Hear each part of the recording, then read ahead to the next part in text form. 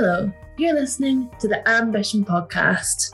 I'm Ellen Buchan, Insights and Communications Executive at AMBA and BGA.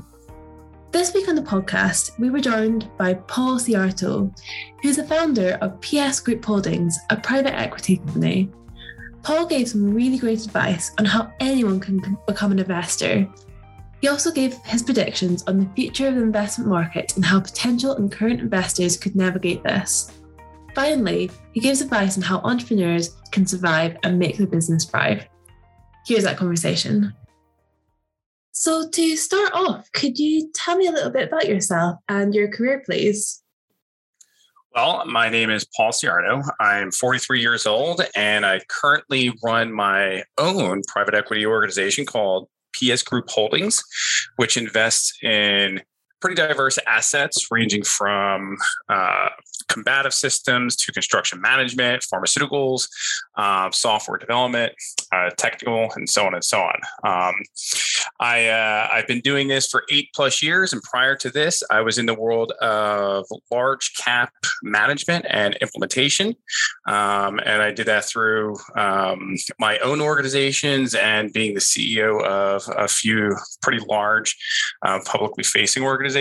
And prior to that, I was in the military for 8 years doing as a nuclear technician for the U.S. Navy. And, I went in as that and came out as a individual that was tracking terrorists out in Naples, Italy.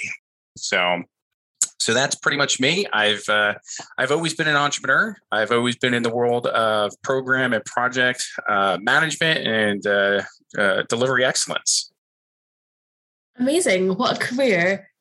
So I know you touched on it already, but could you delve a little bit deeper on what your current company, PS Group Holdings, does? So PS Group Holdings is a small private equity organization that I founded about 8 years ago. And I had the ability to do this because I sold one of my larger assets at that time. And I said, okay, what am I going to do? And I loved working with diverse organizations. And the best way for me to do that was to begin investing in, smaller than medium-sized and larger assets. And what we do is we have a model of working to amplify great ideas from inception to all the way through exit, or collaborating with small to mid-sized organizations between 5 and 50 million to help them pretty much reorganize their operations from a financial, human capital standpoint, branding, marketing, and go-to-market strategy to hyperinflate valuation. And my goal is to get them on a path of success, stabilized and success, and hyper growth, and support them to get the highest valuation possible and either capitalize on that valuation with a additional funding or an exit. So, that's what we do. We help companies succeed. We help companies transform into highly successful, operational engines. That sounds fascinating. And when you were starting up this organization, what was the biggest challenges that you faced? I would say the greatest challenges in the beginning was it was actually working with the organizations from a infusion of best practice.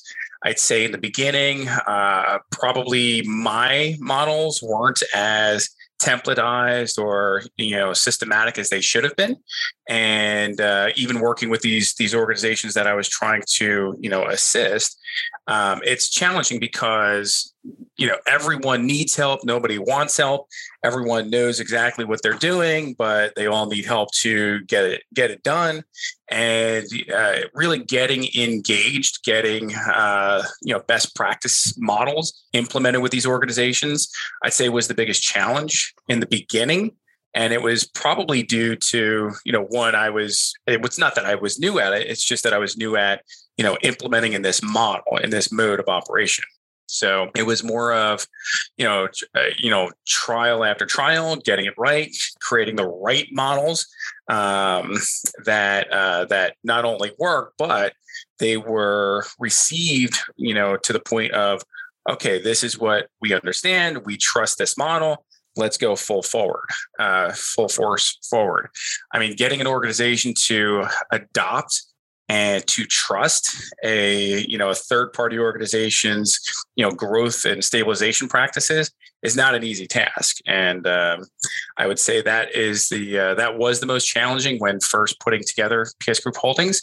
But, after, half a dozen times of, repeatable success, your models begin to mature, your confidence level with the implementation practices are really starting to, be noticed.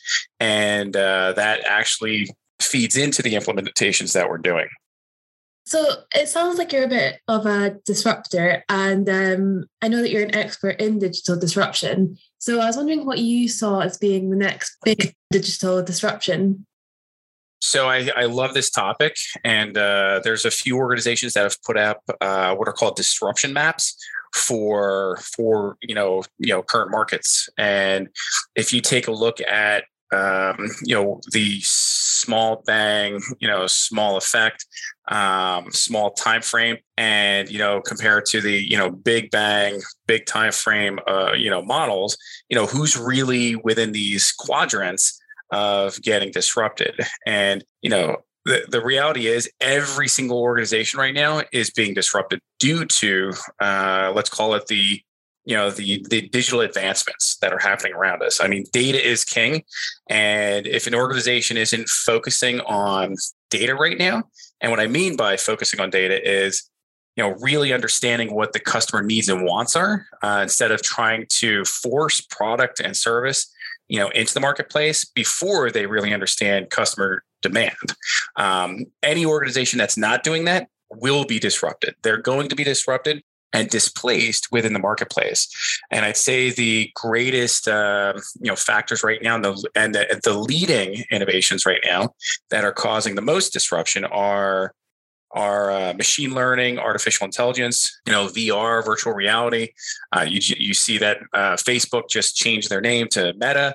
I mean, everyone's trying to go down this path of metaverse, and it's less about creating a parallel universe. It's more about understanding people, understanding data, understanding needs and wants, and how to indirectly, guide or directly manipulate, consumer bases down a path of, following your product path or service path.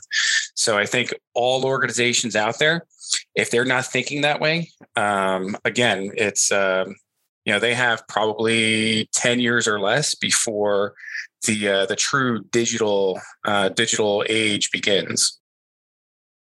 So aside from digital disruptors, do you have any other predictions on maybe the future trends in the next 5 years of business in a more general way? Well, I mean, if we want to get into the geopolitics and global economics, I would say over the next probably 2 years, I mean, the entire global economy is probably going to change again. If we take into consideration what's happening in the United States right now with, call it inflation or even hyperinflation. If you take a look at what's happening from a regulatory standpoint in the United States, and now, integrate that with what's happening abroad, where China is becoming more aggressive with their expansion strategies, not just from an economical standpoint, but also from a military standpoint. There was just something on the news yesterday that announced that China is really pushing hard in Africa, where they will have 5 military installations throughout Africa, by 2023, 24. I mean, that is actually very, it's scary to think about that, where you have the United States as the global stabilizer right now, enforcer of, attempting to enforce more equality around the globe from a, democracy standpoint. But when you have countries like, China starting to, push down this path where, they're a communist country, it's government ruled. It's people don't have the same freedoms that they have here. And they're really starting to expand, rapidly and aggressively, throughout the world.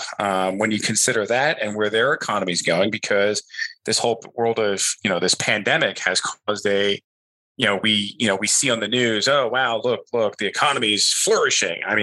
Those aren't the facts. If you take a look at the global economy, things have slowed down. Economical growth in Asia has slowed, which means, we have most definitely slowed, which means that Europe has most definitely slowed, because Asia is the manufacturing, arm of the world. So if they're slowing, that means, supply and demand is slowing. And when you start seeing supply and demand, supply shortages, inflation and, challenges from, just the ability to purchase things, you're going to see possible recessions happening in the United States, probably Europe. So I think over the next 2 years, you're going to see probably an economical slowdown. You're going to see probably an increase in aggressive military behavior around the world, because when economies are tight, militaries start to become aggressive. That's just how it's always been. And I think especially for us here in the United States, we're definitely going to see inflation, maybe even hyperinflation. We're going to see an economical slowdown. We're going to see, challenges, turmoil between the United States, Asia, even Russia. You're going to see, I think we're going towards the new global power shift with China. So I think the next 5 years is going to be really, really interesting. And I recommend to everyone out there, focus on a path of stabilization. And, I love investments, but, everything's hyperinflated right now. Real estate's hyperinflated. The stock market is hyperinflated. It's actually, ridiculous where it is right now. So there's going to be a, marketplace normalization that's going to happen over the next 2 years or less. And I'd say cash is king and stabilize, because it's going to be a heck of a ride over the next 2 to 5 years. Quite some prediction. And I'm hoping this will tie in, but I'm really not sure what it means. So I really wanted to ask you that you predicted we would be in a bear market in the future. Can you explain what this means and maybe how investors can use this to their advantage? Think of it as one is a more aggressive market, versus a very conservative market. So it's where bull is everyone's putting money into the marketplace. Bear, people are typically pulling money out of the marketplace. So do I believe it's going to turn into more of a bear market? Yes, because again, the marketplace is hyperinflated. There's nothing that is supporting a hyperinflated market right now. It's just not. To have the stock market at 34, 35, whatever it is, there's nothing that supports that. There's actually a lot of cash liquidity in the marketplace, and no one can find anything to buy. Big P's, private equity, cash is sitting there. So there's nothing good to buy right now. Everyone's still looking for winners, which don't exist. There's this false impression that the, purchasing is up and so on, but it's like people have less money because, of the current economical state with inflation. It's like, it's not that they have less, but they have less purchasing power, and less people even want to work. So it's like, it's as if the government is creating this false economical condition, which it's going to hit us hard, over the next 2 years. And it's like the administration just approved an infrastructure budget and then a Build Back Better budget, of $2-3 trillion. It's like, where's this money even coming from? It's like, I don't know. I don't know where it's coming from. I don't know who's paying for it. And, when you start doing things like that, you create a false economical state that will call it stabilize the economy for some time, but cash will run out. So it's like, you can't live off of, government, handouts forever. so yeah, that's what I mean by where the market is, bear bull. I think you're going to get to the point where really smart investors, they know what's going on. They can, it's not that they're fortune tellers, but the math doesn't lie. And when you start seeing what's happening, you need to be proactive so you don't lose all of your money. The inexperienced investors will keep dumping their cash into a hyperinflated market, thinking it's going to stay great. It's going to, continue going up. It's just not the case. It can't. And from your LinkedIn, you seem really positive about people kind of starting their investment journeys. And how should people start their investment journey when they maybe don't know anything about investments and this is all going over their heads? Well, it's here's the thing. I mean, investing isn't just about investing in like the stock market. Investing means having a very, very diverse portfolio. And I think, free cash, like, cash that you have available, putting it into a savings account or checking account that's going to earn you 0.00001% on your money, it doesn't make any sense because those banks are actually using your money to convert it into higher yields. So your best bet is to, from a beginner's investment standpoint, I mean, there's many, many platforms out there from a market exchange standpoint where you can easily begin investing. Do I recommend that right now? Probably not, because of where the marketplace is going. I would say real estate is always good. It's cyclical. And what's happening right now in the current real estate market is that, house prices are really high, but, rates are really low. So even if the real estate comes down a bit and you have an equity gap, and if rates stay low, which they probably won't because of inflation, but if you take advantage of current rates, you can probably do pretty well through the real estate cyclical model, the cycles that are happening. I would say also that, real estate is great because there's going to be I believe there's going to be like an excessive rental market.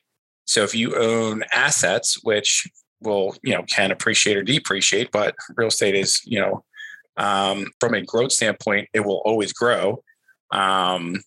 Just based on history. I mean, that's a really good place to start. And then I would say meeting demands of consumers. I mean, I think that's probably the best place to start because, everyone needs things, everyone wants things. And right now we're going down this path of living in a digital age, in a, virtual age where you can pretty much start a business today for pennies. You can get online, you can, find, merchandise, and you can offer services that people need or want. For me, that's why I started PS Group, because I believe the best investments right now are business. I mean, if the economy is changing now, but during the pandemic, there were a lot of businesses that were suffering. So we actually invested in organizations to help stabilize. And then when the economy started picking up a little bit, it was actually a really good time. So you saw a rapid increase in your investment value. But so yeah, I mean, if you're going to invest, you need to look at investments that have longevity, that have that you can quickly understand the cyclical gains and losses for those investment areas, and don't be afraid to work. And you just touched on starting your own business. And I really wanted to ask you something that really stood out to me on your website was a quote saying, "Every entrepreneur is a survivor at first." Can you expand a little bit more on that and maybe give some advice to entrepreneurs who are just starting out on their journey? Yeah, of course. I think every entrepreneur is I like to call them survivorpreneurs because, and here's the thing. I mean, the title of entrepreneur has been abused over the past several years, because what's happening is everyone can now become a CEO, and everyone wants to, watch Instagram and TikTok and see these, I'll call them clowns that are running around with their leased Lamborghinis and their, rented penthouses, acting as if they are, billionaires of the world when they may be making some money, but their margins are so small. And what they're doing is they're creating this false impression of what an entrepreneur is. An entrepreneur isn't someone who is going out to buy, houses and Lamborghinis. An entrepreneur is someone who is trying to create impact in the world. They're trying to bring something to the marketplace. They're trying to succeed at a business. They're trying to they're doing all they can to take what they have and make it into something. So how do you do that? You need basic infrastructure, and you need to have a plan, and most of all, you need to understand that you can't quit. You have to survive. Too many people give up on their entrepreneurial endeavors because it's really, really hard. Everyone sits back and says, oh, well, it really stinks being an entrepreneur and I'm going to go do something else, and then what happens is they don't even give the opportunity, time to really exist or really grow. So they'll go down this path of, yeah, hoorah, I'm an entrepreneur. I'm going to watch, this clown on Instagram and, they have a Lamborghini, they started a business and I'm going to do the same. It's like, that's not how it works. It's about, creating a model and, putting so much effort into it. And that's really the secret of being an entrepreneur is there's an equation of effort. I mean, if you're willing and able to put in the time and you see your time as an investment in building the idea, the operation, the business, I mean, how could you really fail? I mean, if you've done some homework on needs and wants, and if there's really a need, how can you fail? I mean, people fail because they don't put in the work. They don't have a survivor mindset that this must survive. If this dies, so do I. So if you apply that to being an entrepreneur, I don't see how you can, how it can't survive. That's some great advice. And kind of leads me on to my next question, which is you're a leader at Mentobo. Can you give me a little bit more about this? Yeah, of course. So Mentobo is an organization that was built to help support developing entrepreneurs. So it's a platform that provides the infrastructural needs. So for example, an entrepreneur needs, knowledge on how they should do it. And Tobo provides that. And before you can even be an entrepreneur, there's other infrastructure needs that you must have, such as like health insurance, dental insurance, certain, foundational things that you need to survive and take care of yourself and your family. Mentobo actually provides all this.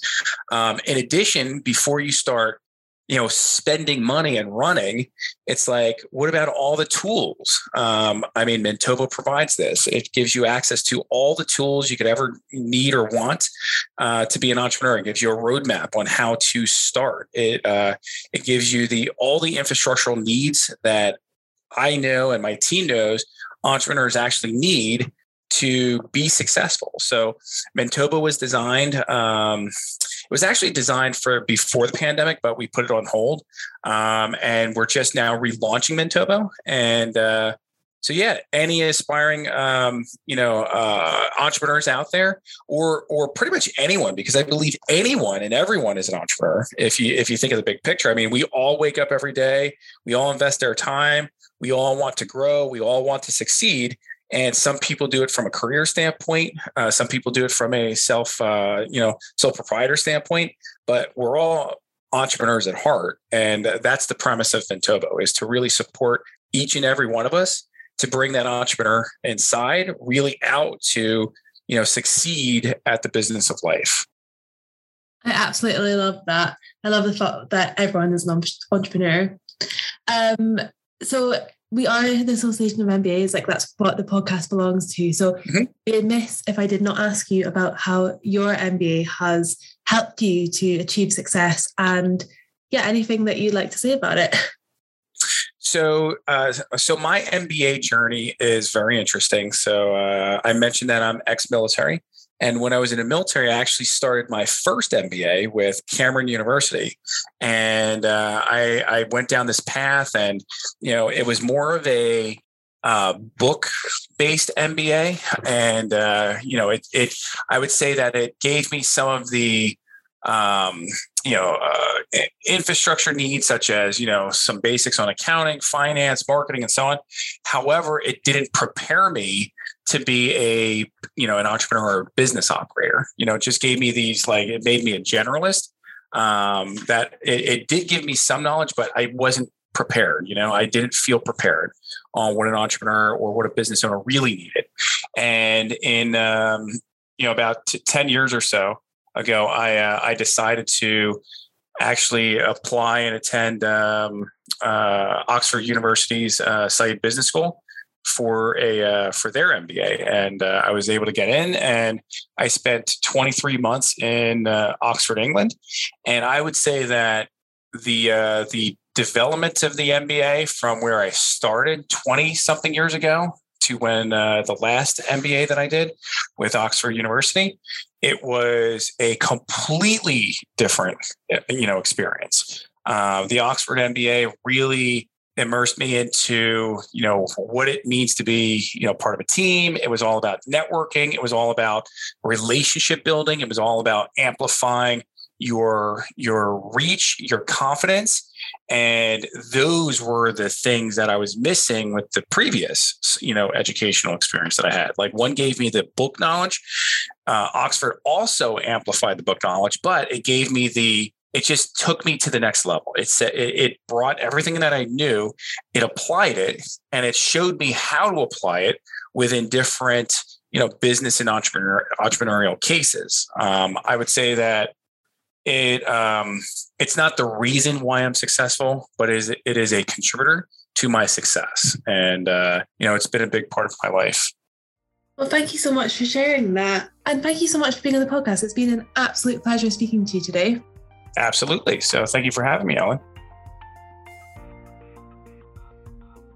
Thank you so much to Paul for being on the podcast today. If you'd like more thought leadership, head to www.associationofmbas.com/ambition and make sure to listen out for the next Ambition podcast.